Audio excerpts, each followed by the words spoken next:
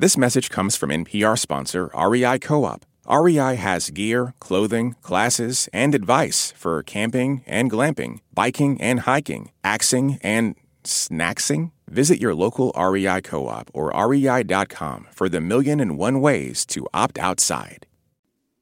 Live from NPR News in Washington, I'm Jack Speer. Special Counsel Robert Hur has decided not to bring charges in his investigation into President Biden's handling of classified documents. His report concludes the evidence would not establish guilt beyond a reasonable doubt.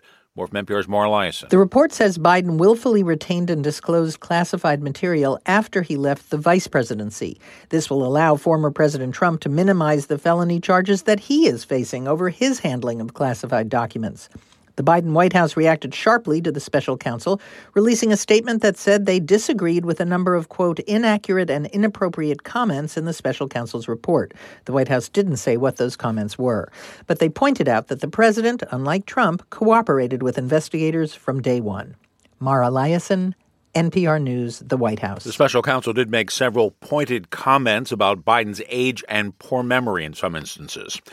Special counsel Jack Smith says federal authorities are investigating threats made against a potential witness in former President Trump's trial for his handling of classified documents at Mar-a-Lago. NPR's Greg Allen reports prosecutors say a court order allowing some witness names to be made public could endanger the investigation. U.S. District Judge Eileen Cannon surprised legal observers this week when she agreed to allow Trump's lawyers to make public information in a brief that previously had been sealed. Judge Cannon said only material affecting national security and identifying information for witnesses would need to be redacted. Special counsel Jack Smith is asking the judge to reconsider her decision, saying threats made over social media to a prospective government witness are currently under investigation. Unsealing the brief, he said, quote, could reveal investigative methods, potentially further endanger the witness, and or provide information to the suspect to which that suspect may not be entitled. Greg Allen, NPR News, Miami. A Senate committee has advanced a bill to boost staffing at the Federal Aviation Administration, but NPR's Joel Rose explains the panel rejected a proposal to raise the retirement age for airline pilots. The Senate Commerce Committee approved legislation that would allow the FAA to hire more inspectors and air traffic controllers after a string of near misses and safety concerns. But the panel voted down a plan to raise the mandatory airline pilot retirement age to 67 from the current 65. The House of Representatives has already passed a sweeping bill to reauthorize the FAA that includes raising the pilot retirement age. Republicans want to bump up the mandatory retirement age to address a nationwide pilot shortage, but the FAA said this week that it still wants more study of the issue. That's just one of the key differences between the Senate bill and the House version that remain to be resolved.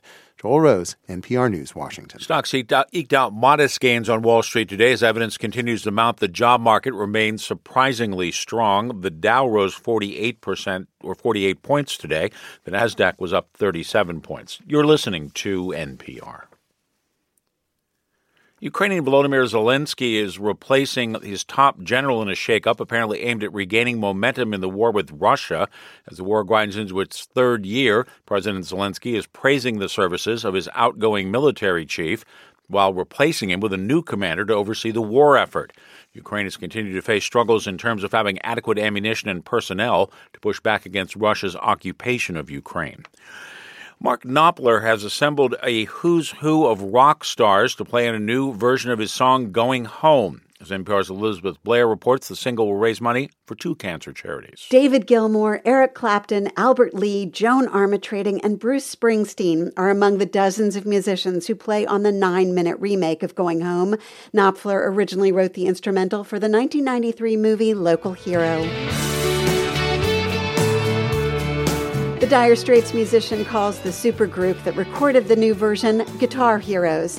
Other musicians include Pete Townsend, Nile Rodgers, Joan Jett, and the late Jeff Beck. Proceeds will go to Teen Cancer Trust and Teen Cancer America.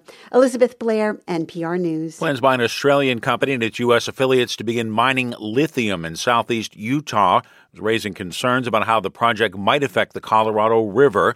Anson Resources plans to begin analyzing saline water deep underground. That's sparking concerns about how much water might be involved in the project. It's especially true since the company is seeking rights to water from the Green River, a tributary of the Colorado, which is the water source for upwards of 40 million people.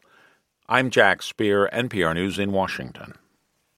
This message comes from NPR sponsor Stearns & Foster. Every Stearns & Foster mattress is handcrafted for irresistible comfort, with indulgent memory foam and ultra-conforming IntelliCoils for your most comfortable sleep. Learn more at stearnsandfoster.com.